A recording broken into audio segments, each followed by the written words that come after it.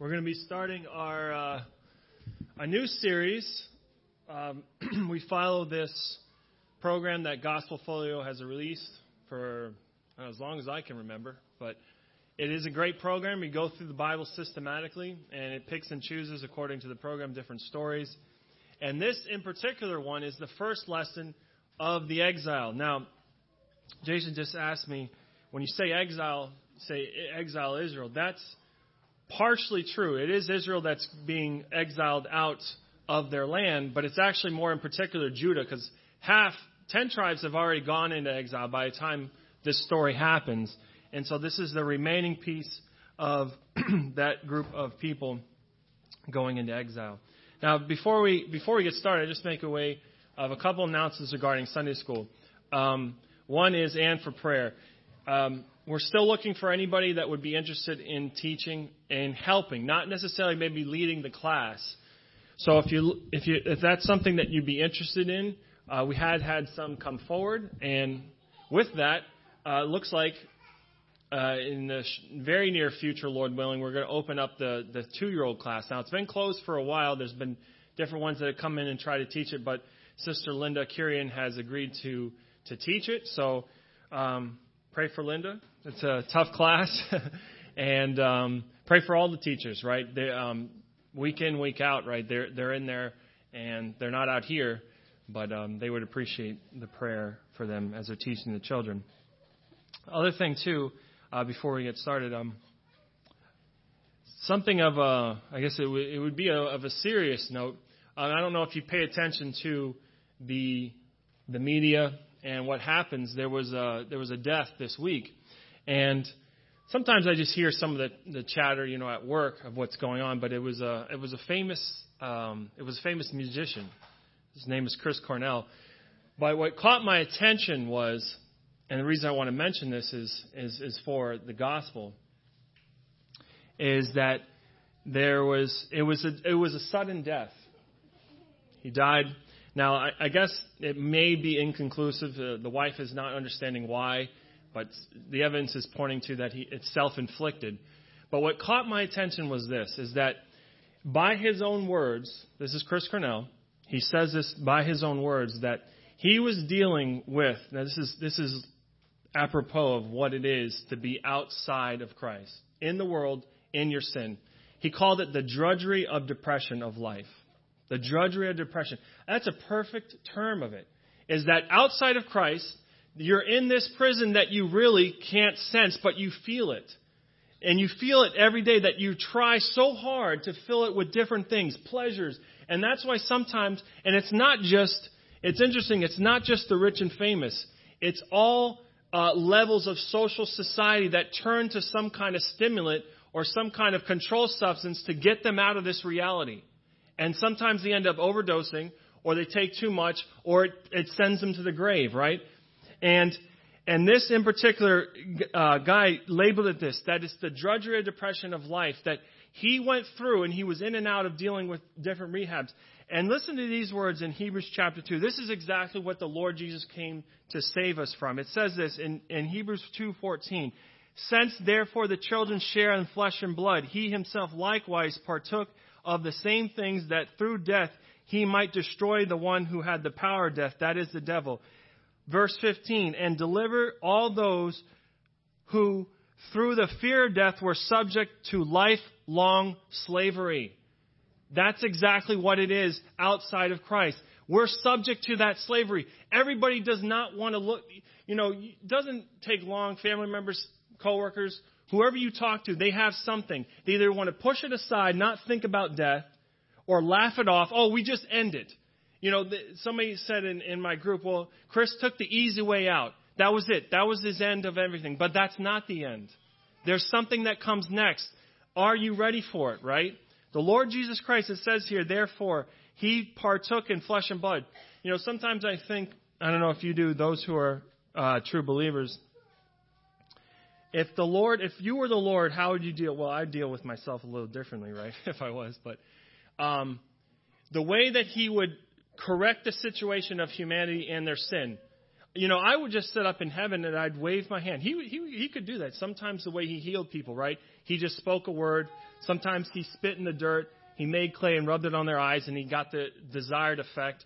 But, why would you want to come so close to them that they would be able to rip out your beard or clench their fist and punch you in the face and you allowed them? The creator of the universe. But it says this, and he, since the children, his creation, were partakers of flesh and blood. They were weak. They had flesh and blood. He himself partook or became likewise the same things. It's amazing when you think about the creator of the universe becoming creation, right? And suffering at their own hands, and what God the Father, right, put him to shame and bruised him. But through his death, he delivered those through fear of death were subject to a lifelong slavery. And so I understand, the church isn't necessarily right. We don't necessarily have a lot of unsaved people coming here because we got to go out, right? But no doubt, but I'm sure there might be somebody in this room, right, that does not know the Lord Jesus Christ as their Savior. Maybe they think they do, but just remember that the drudgery of depression of life, right, outside of Christ, it is a drudgery, and it's a slavery, and the Lord Jesus Christ has come to free you of that, has come to free you of it through his death. And so let's go back to our scheduled text. This is in Jeremiah 37. And what we'd like to do is just try to read through some of this. I understand when we go back to these Old Testament stories, especially the history, depending on your style, depending on what you like, what you like to read. I am fond of history, but I understand that you lose a lot of people. But in the same sense, I would just say this, that while this won't be what we're primarily focusing in on, but the Holy Spirit has put it here for a reason. And sometimes you can just swipe it away, especially sometimes when you get to Leviticus. I don't know if you've ever read through it, but there's a section around 16, 18, somewhere in there, when it starts talking about leprosy and then leprosy on the house. I mean, it's like 86 verses sometimes. You're like, man, it's just repeated. It's like, well, God put it there for a reason. And it is there by divine purpose. And if divine purpose put it there, who am I to say, no, that's not good enough, I'm just going to go ahead and skip over it? Well, there's not a reason. Really, what you have here in this section, which happened a long time ago, is the framework of what we see today. Right? Is the framework of what Israel is today. They're not collectively governing themselves. They're not. It's not going to happen until the King of Kings come back, right? And then Israel's established again. But this is where their sovereignty was taken away from them. And you say, well, they're a nation over there now, but there's a lot of reliance on outside help right now. Now, of course, that's not entirely true because we know the Lord is the one that's sustaining them, right? And so, right, there is America and there's the United States and different countries that do help them, but there's increasingly disdain for them, right? And they're looking outward because it looks like the overwhelming force around that nation has the upper hand. But God is the one sustaining them, right? And they will exist despite what man's efforts are. But in any case, this is the exile entirely of the nation. Now, they end up coming back, which we will get to. Not in this lesson, obviously. This is the very first one. But in our series, we will touch on that when they come back. So in verse 37, what we're going to do, what we're going to do is we're going to just read a few verses and we'll come back and we'll frame up what we're going to talk about. Zedekiah, the son of Josiah, this is chapter 37 of Jeremiah, whom Nebuchadnezzar, the king of Babylon, made king in the land of Judah, reigned instead of Conaniah, the son of Jehoiakim. Now, you come across some of these names, they're used interchangeably because sometimes apparently it was given a name perhaps and then a foreign king changed it. For instance, Zedekiah, he's also known as Mattaniah, but Nebuchadnezzar changed his name. So when you come across Conaniah, you can also connect that to, if you ever heard this name, Jehoiakim, okay? So Jehoiakim is also Conaniah. Jehoiakim is also Shallum, I think his name is. There's another name that's given to him. It slips my mind right now. Verse 2, but neither he nor the servants nor the people of the land listened to the words of the Lord that he spoke through Jeremiah the prophet. Now, King Zedekiah sent Jehoiakim, the son of Shemaliah, and Zephaniah the priest, the son of Maaseiah, to Jeremiah the prophet, saying this, "Please pray for us to the Lord our God." Now Jeremiah was still going in and out among the people, for he had not been put in prison. The army of Pharaoh had come out of Egypt, and the Chaldeans who were besieging Jerusalem heard the news about them. They withdrew from Jerusalem.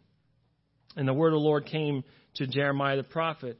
"Thus says the Lord, God of Israel, thus you shall say to the king of Judah who sent you to inquire of me, behold, Pharaoh's army that came out to you is about to return to Egypt, to its own land. And the Chaldeans shall come back and fight against this city, and they shall capture it and shall burn it with fire. Thus says the Lord, do not deceive yourselves. The Chaldeans will surely go away from us, for they will not go away. For even if you should defeat the whole army of the Chaldeans who are fighting against you, and there remained only wounded men, and every man in his tent, then they will rise up and burn this city with fire." Now the Chaldean army had withdrawn from Jerusalem at the approach of Pharaoh's army. Jeremiah set out from Jerusalem to go to the land of Benjamin to receive a portion there among the people. And when he was at the gate, Benjamin gate, a sentry named Arijah, the son of Shemaliah, the son of Hanani, seized Jeremiah the prophet. "You are deserting to the Chaldeans," he said. Jeremiah said, "It is a lie. I'm not deserting to the Chaldeans." But Arijah would not listen to him and seized Jeremiah and brought him to the officials. Now the officials were enraged at Jeremiah.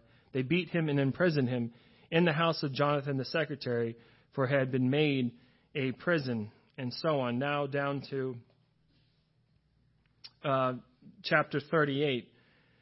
"And Shephatiah the son of Mattaniah and Gedaliah the son of Pashur and Jechuel the son of Shemaliah and Pashur the son of Malachiah heard the words of Jeremiah, saying to all the people, Thus says the Lord, he who stays in the city shall die by the sword, by famine, and by pestilence. But he who goes out to the Chaldeans shall live, and he shall have his life as prize of war, and shall live. Thus says the Lord, this city shall surely be given into the hand of the army of the king of Babylon, and be taken." And the officials said to the king, "This man must be put to death, for he is weakening the hands of the soldiers who are left in the city, and the hands of all the people by speaking such words to them. For this man is not seeking the welfare of the people, but their harm."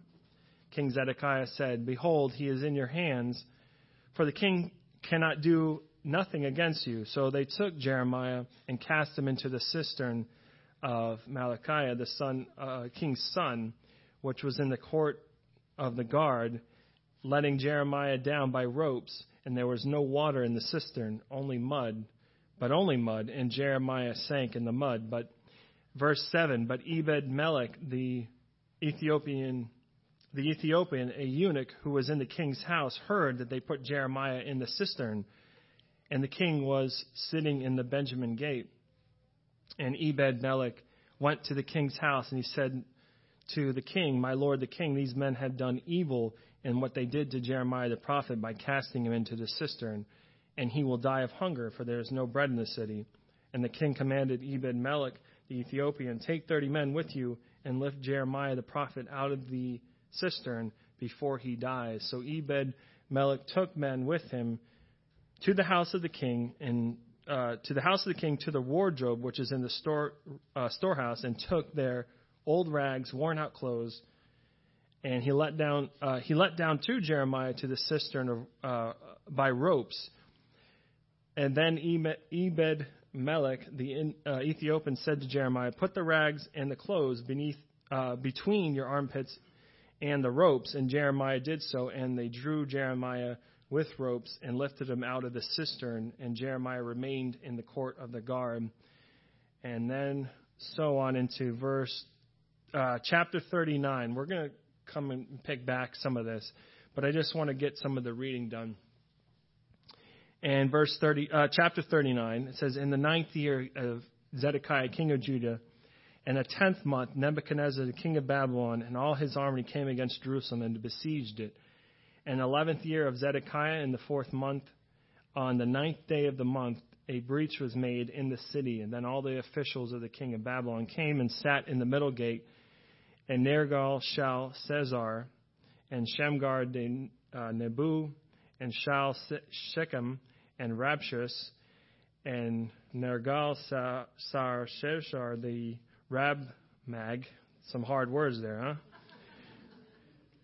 Shall all of the rest of the officers of the king of Babylon. Then Zedekiah, the king of Judah, and the soldiers saw them, and they fled, going out of the city by night by the king's garden through the gate between the two walls, and there they went into the Arabah.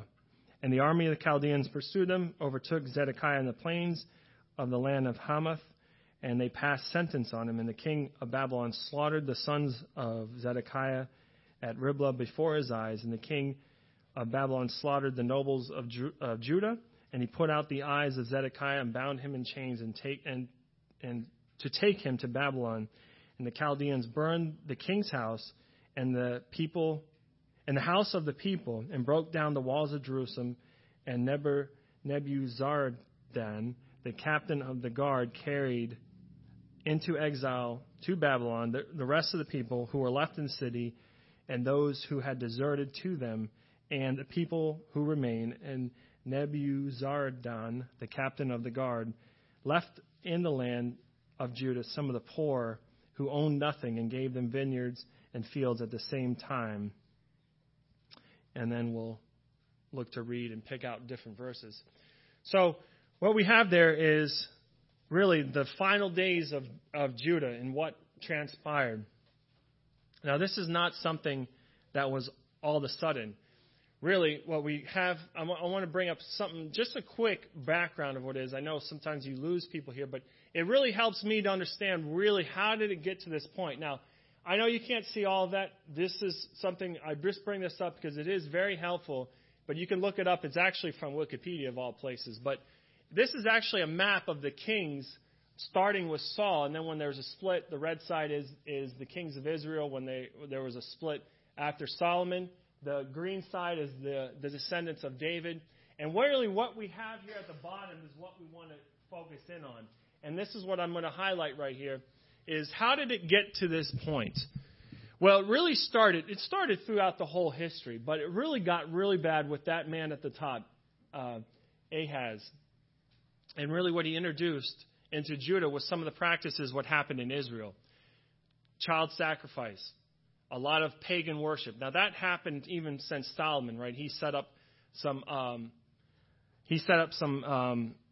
foreign worship up on mountains that really weren't disposed of until Josiah came around. But in any case, it happened then. And God was sending them prophets. Wake up, wake up. Even during Hezekiah's time, when there was a reprieve and there was a king who actually followed after the Lord, he was telling them, wake up, listen, you need to change your ways. Hezekiah was a good king. Manasseh, terrible. Ammon, terrible. Josiah was the very last one who was a decent king, who followed after the Lord. But after him is really where the subject where we're at. And these line of three right here, Jehoiakim, Jehoahaz, and Zedekiah.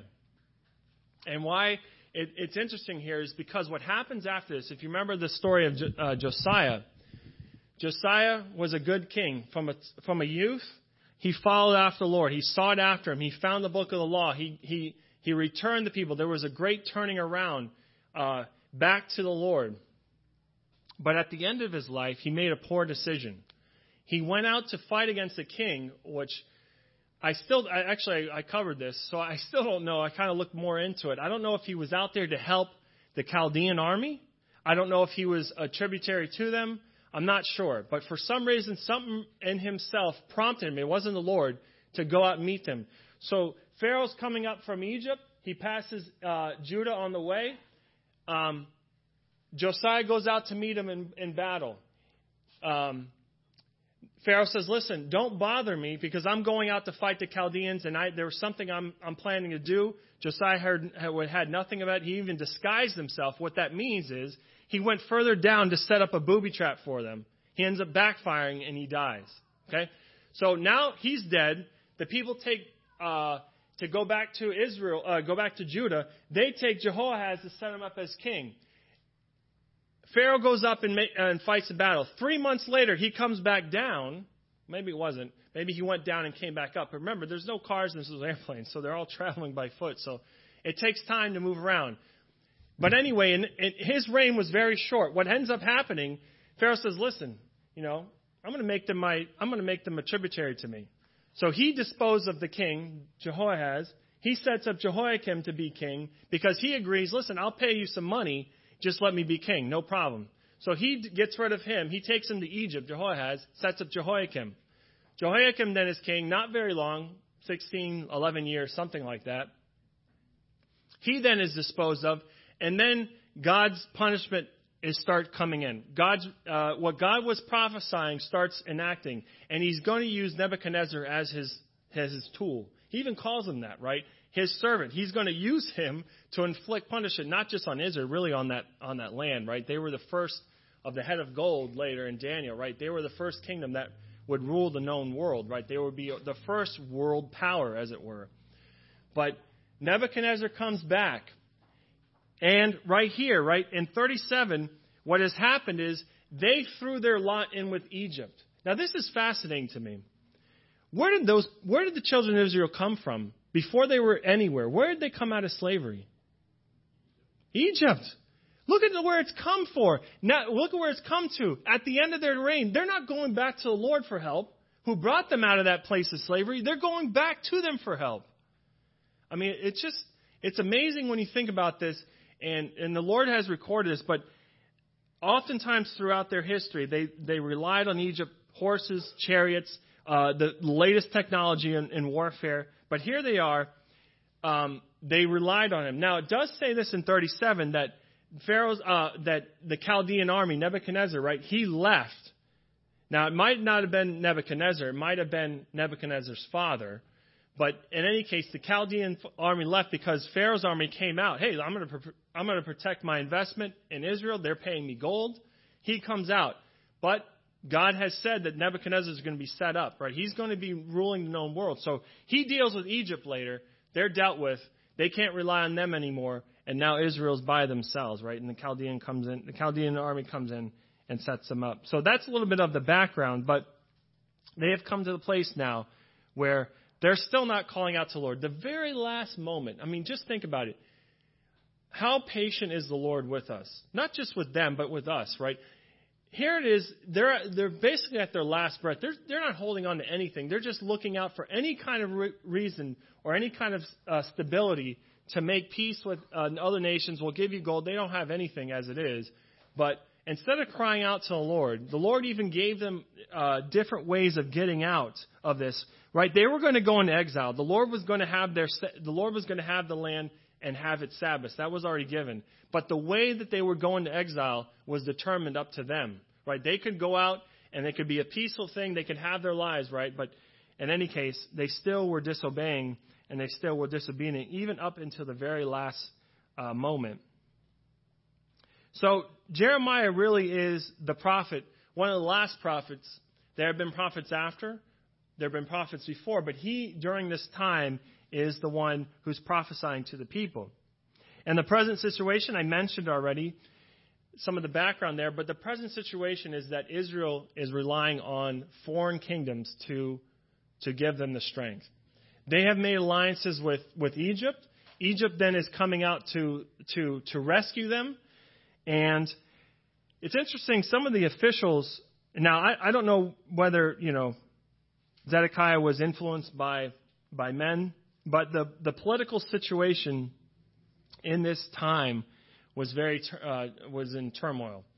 The cabinet that the guy, as it were, that the king had around him were now very pro anything else but God, really. They wanted to rely on the strongest power in the region, which happened to be Egypt, but it still was going to happen in their exile. But what we want to look at is, now that we looked at some of that, but we want to look at the warnings. The king is actually given a few warnings here in our text. And And it really comes from his own mouth. He's looking for the Lord to give him something. The Lord gives him something to hear and what to do, but he would not listen. Look in 37 and verse 17. It says this. We skipped over some of this, but it says this after he's put into prison. Remember, Jeremiah. Now, this is interesting, too. As a side note, Jeremiah is going out to receive a portion. If you remember, this is really where the new covenant comes in. Sometimes we hear, we sing the song, Ah, Lord God, you have made the heavens and the earth, and by thy great power, right? That phrase, that song, is really a quotation from the time that Jeremiah goes out to receive the land. In the midst of everything that's happening amongst the besieging of the Chaldean army, God gives Jeremiah prophecy for himself that he's going to come back and receive this land. Now, it's amazing. We won't spend too much more time on it. But in any case, he's going out to receive this portion of land that he bought from a relative. But this sentry picks him up and says, listen, you're obviously not pro-Israel. You're anti-Israel. You're anti-Israel. And he throws him in prison. But Zedekiah still, he's kind of like on the fence, as you see, because he's still making inquiries to God's man, but he doesn't want to follow it. He's still being influenced by the officials and the political party around him. It says this in 17, Then Zedekiah sent for him and received him. The king questioned him, this is Jeremiah, secretly in his house, and said, Is there any word from the Lord? Jeremiah said, There is. And he said, You shall be delivered into the hand of the king of Babylon. Now, can you imagine that? When we pray or we want to hear something from the Lord, we want to hear something positive. Well, here it is. Is there any word from the Lord? Yeah, you're going to be taken into exile. You're going to be overcome. Well, is there something I can do about this, right? Is there something I can change this? Well, you can't. But the manner in which you go out can be, right? The Lord still gave him an opportunity to change that. But as it says in the beginning of 37, this really frames this text. It says, But neither, in verse 2, neither the servants nor the people of the land nor the king, which it says before, listened to the words of the Lord which he spake to Jeremiah the prophet. So the people had nothing of it, even though they constantly, especially with the king, inquired. Look also in 38, there's another inquiry by this king Zedekiah. It says this in verse 14. It says, King Zedekiah sent for Jeremiah the prophet and received him in the third entrance of the temple of the Lord. And the king said to Jeremiah, I will ask you a question. Hide nothing from me. Jeremiah said to Zedekiah, If I tell you, will you not surely put me to death? Now, it's gotten to the point where this is, you kind of read over this and skip through it, but it gotten to the point where the supposed people of the Lord were so hostile to the Lord's word that they were willing to show violence. Now, what does that sound like? It sounds like the world today, right? That's how the world reacts to Jesus. When they're under conviction, they react with violence or they react with putting it aside, whatever it is. That's how they confront it, with violence. The same way, if they could do it with their own hands, the world, right?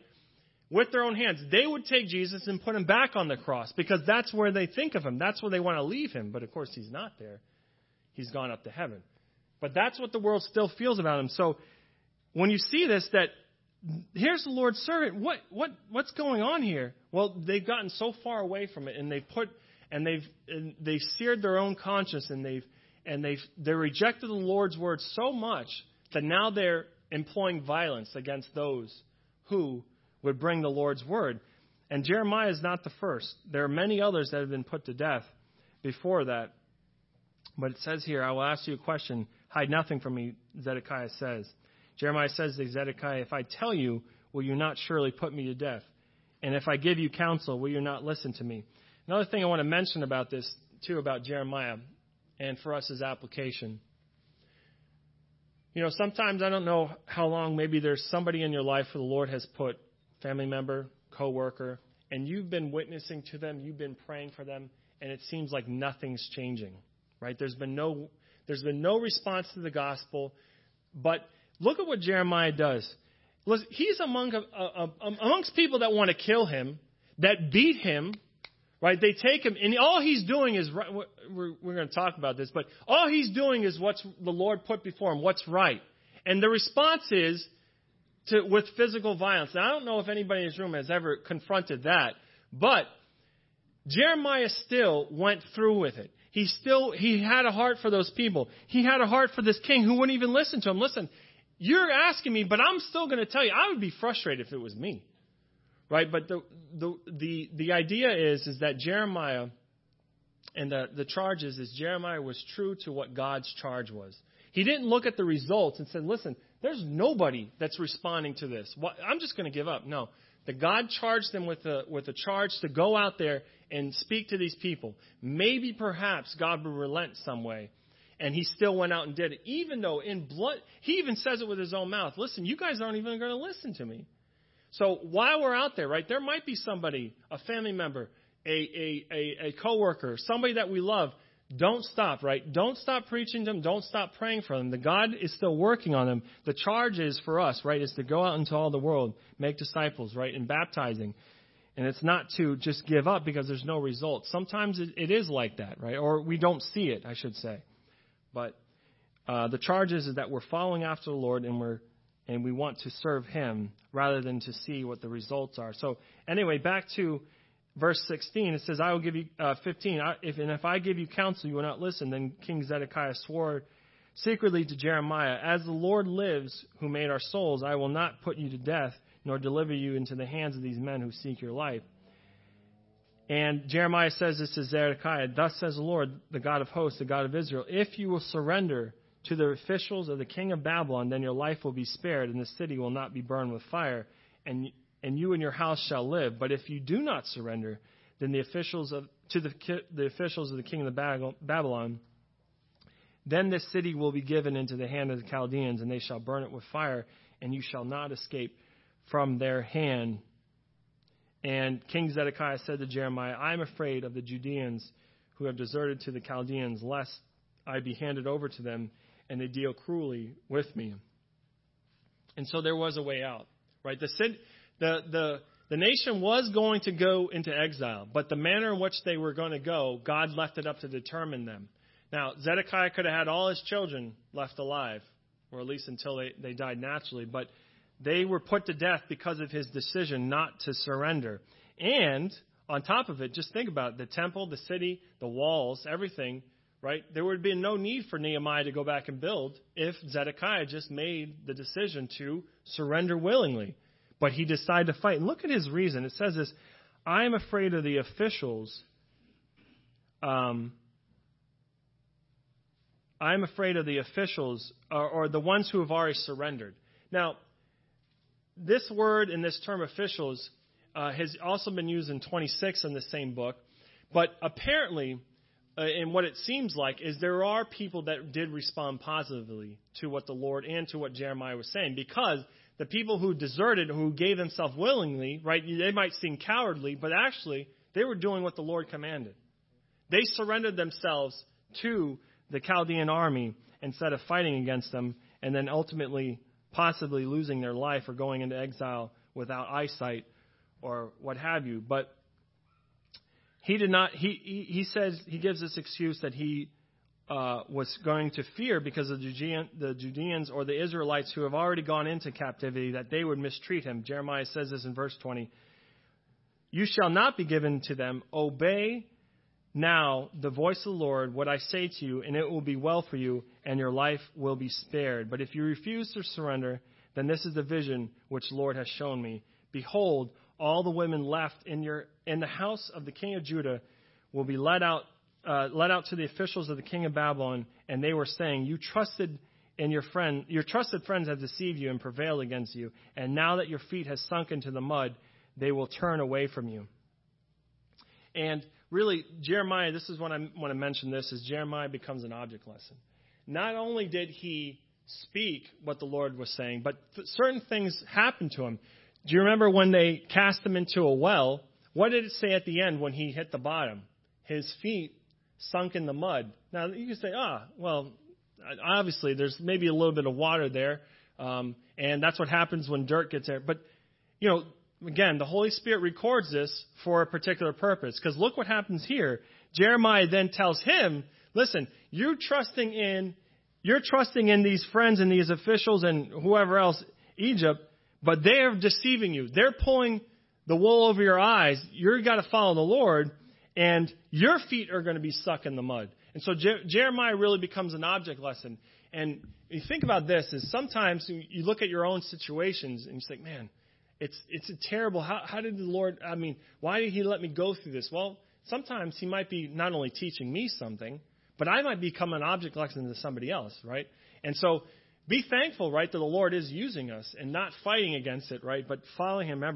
Remember the charge that we've been given to follow after him. And so Zedekiah, as we read, did not listen to the Lord, did not willingly surrender. It took about a year and a half, but since the besieging of the city that the Chaldeans broke through, the walls were smashed, the temples destroyed, the great amount of material that Solomon put into that temple, right, were all hacked up and taken to Babylon, and Zedekiah was blinded, and his children were all killed. And really what was set up later, we did not get to read it, but there is a governor that is set up by Nebuchadnezzar to rule that land, right? So now Jerusalem, Israel has been long gone, but Judah now is not sovereignly ruling over them. They are vassals to a greater power in that region. And it's been like that for a while, right? Now there are a collective nation, but still they do rely on somewhat of the outside help for rule. But I want to pull out a few applications in our closing thoughts here is as we think about this story, because there is some application. We mentioned some of it actually and going through, but looking at Zedekiah, remember his two inquiries. He wants to know what the Lord has to say. Look at this in verse 3. This is going back to 37, chapter 37. King Zedekiah said to Jehoiakim, the son of Shemaliah, and Zephaniah the priest, and Maaseiah, to Jeremiah the prophet, saying, please pray for us to the Lord our God. Oh, that's great. Please pray for us, right? Zedekiah, I would label as this: praying, but not actually praying. Now, what do I mean by that? Well, when we pray to the Lord, right, we come to lay our petitions at his feet, right? We're praising him, thanking him, but to lay our petitions and cares at his feet. But what Zedekiah was doing is he did not want the answer the Lord gave him. Have you ever caught yourself in that situation, right? Have you ever said this? Well, I'm praying about this decision coming up, and the Lord, you got to keep going. Well, the answer is no, right? Is that not an answer from the Lord? Right? What we want is when we're asking the Lord, well, Lord, this is what I want, and please answer it in this way, in this manner, and I'm not going to accept it. I'm going to still coming to you to ask. That's not really praying. Praying is when you're asking the Lord for some answer, some direction, and he gives it to you, you follow. And this is what Zedekiah says. Please pray for us to the Lord our God. He's not really praying. He just wants the answer that he wants. He wants to ask God, listen, God, you line up your will to what suits me right now. Have you ever gotten to that point where, I got to be honest, sometimes you mentioned, man, I'm still praying for this. No, I say this as a joke, but there's more serious thing. I need this new car. I'm praying for it. It's like, 7 months later, I'm still praying for it. Well, hello. The answer's already there. Not at this time, The answer's no. That is an answer, right? But the answer what I wanted was yes, right now. So praying, but not really praying. It's a sad state, right? But Jeremiah, he also becomes an object. We mentioned this, doing right and suffering for it. Now, I don't know what kind of suffering or what kind of persecution you've faced as a true believer, but any true believer who desires to open their mouth or to live godly will suffer persecution. It is the prescription that God has prescribed to his followers. Listen, they treated the Son of God, the most perfect individual, right, and spiked him on a cross. What do you think they're going to do with you? Right? If that's how they treat your Savior, your Creator, How are they going to treat you who follow them? No different, right? If they had the opportunity, they would do it. And in some places in the world, they do, right? They cut your head off. And there's going to come a time where if you do follow after the Lord and don't follow with the world system, taking the mark, right? The price is your head. So Jeremiah suffered for doing right. And it's interesting.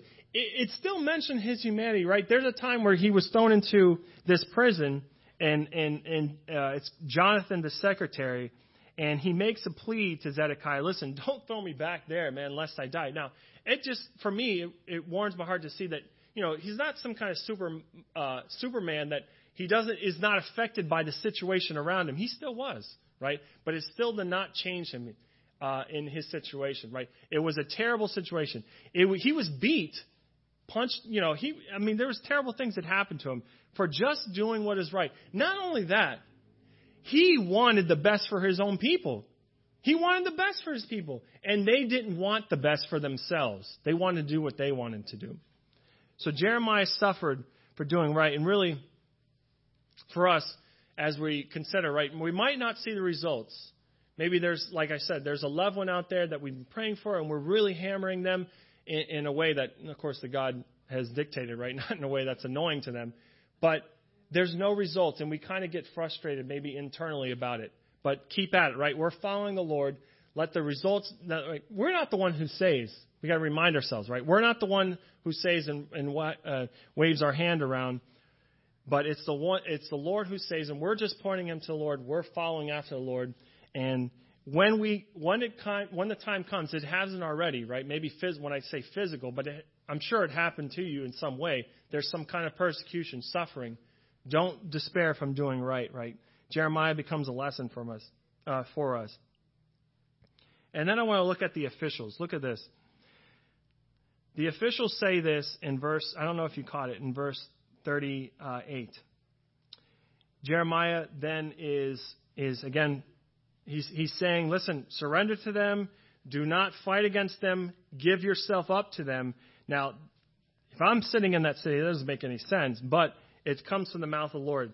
Then the official says this, and this is in chapter 38, verse 4. Then the officials of the king. This is the ruling, as it were, the ruling political party around the king. It says this, the officials said to the king, let this man be put to death, for he is weakening the hands of the soldiers who are left in the city and the hands of the people by speaking such words for him. Listen to this, for this man is not seeking the welfare of the people, but their harm. Can you imagine that? That now I've been so cauterized by my poor decisions, by not following the Lord, that I can't even see now what the Lord has shown me. And I said, listen, he's not even seeking, the Lord's not even seeking the welfare of his own people. He is. That I've gotten to the point where I say, listen, I know better than what the Lord's doing. This is what we need to do right now. Jeremiah is telling them, listen, surrender yourself. They take it as, listen, he's weakening the morale of the soldiers who are left here. There's already nobody here left. But what this guy is doing, he becomes a cheerleader for Nebuchadnezzar and the enemy. That's how they saw it. No, what he was doing was giving them a chance to live. But they took it as, well, he's actually weakening the hands of the soldiers. He's demoralizing them with his preaching. And so the idea is them seeing, but not really processing what's going around them. Right? They saw what was happening, but they weren't processing what it was. So instead of looking around and relying on their own judgment and assessing the situation as they saw fit, they needed to have a heavenly vision of what is going on here. The Lord is actually giving us a chance out, but we're going to take it our own way. And interpreting what the Lord wanted for them and saying, listen, I have a better way. Now, again, I don't know where it's ever happened, but sometimes you can interpret things the Lord is doing in your life and say, listen, Lord, I know you're taking me this way, but this is the way I want to go. And I'm going to fight my way through it. And no matter what, right? The Lord sometimes does let us go, right? And let us push and fight and kick and lets us go out somewhere just to show us, right? Just like Jeremiah.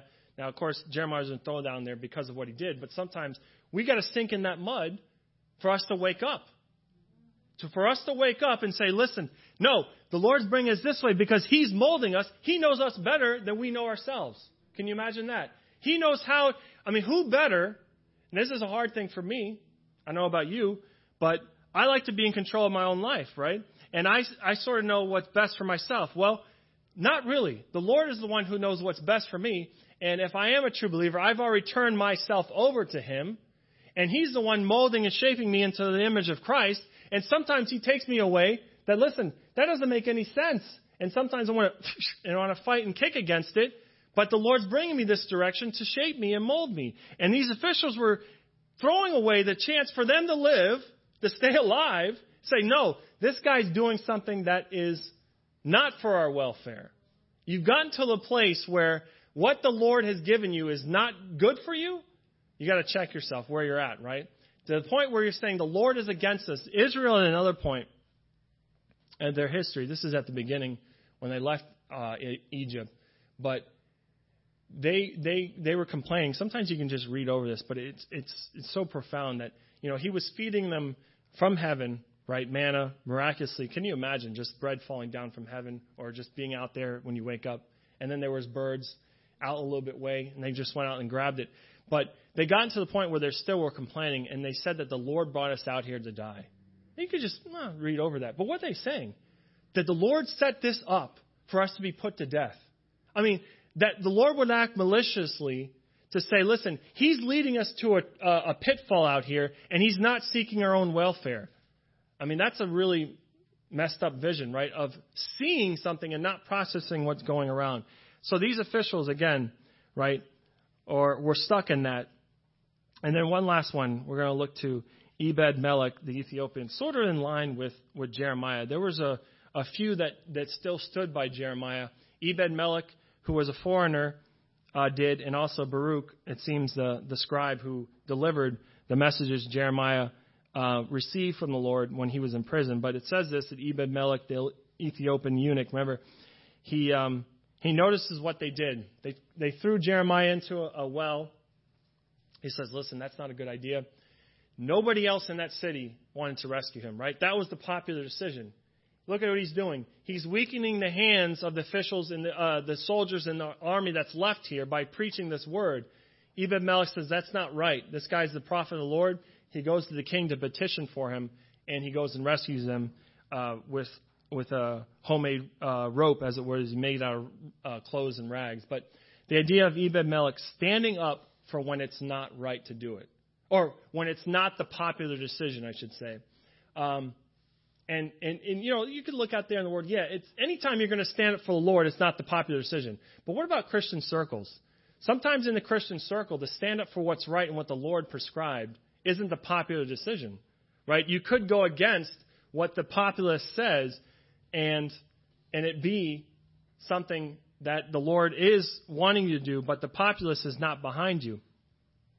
And as a general rule, really, in the world, right, if you find yourself in a certain direction or decision and the world's behind you, you're probably not going the right way, right? Because they're against everything that the Lord stands for and what the Lord commands, right? So the idea is the Christian he's not alone, but when he looks around, the populace and the population generally is not behind him, right? It's not the popular decision to stand up for what is right.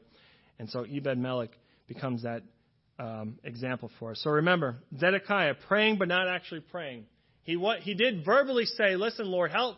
I need some advice, but he didn't follow it. He wanted to follow his own advice. Jeremiah was suffering when when he was doing right, he still was suffering for it. Don't be discouraged. The officials not seeing something and not processing exactly what's going on. So we need to readjust our vision, right, with the Word of God, not with our own intellect. And Ebed-Melech standing up for when it wasn't the popular decision. So some little bit of application as we think about this first lesson in the Exile and Return series. And so let's just close in a word of prayer. Father, we just thank you for this day that we had to look into your word. Lord, we thank you for the opportunity to freely look into your word. We just pray, Lord, that we would, just as we view some of these passages, there might not be the most ideal place that we go to look, but we just understand that all Scripture was written by you, and it's given to us for our correction, our reproof, what is right, the training of righteousness. All these things are written for our learning, Lord. So we just pray that we would accept and that we readjust our vision to understand that the Holy Spirit has places. You've placed us here for a certain reason. And so, Lord, we just pray and we thank you for the story of Jeremiah. And we just would just take some of the application, Lord, and remember these things and apply it to our lives. And we just pray that you bring us home safely. We pray that those who would be able to attend to the baptism, that they be able to find Mark's house, and that we'd be able to get there safely. In Lord Jesus' name we do pray. Amen.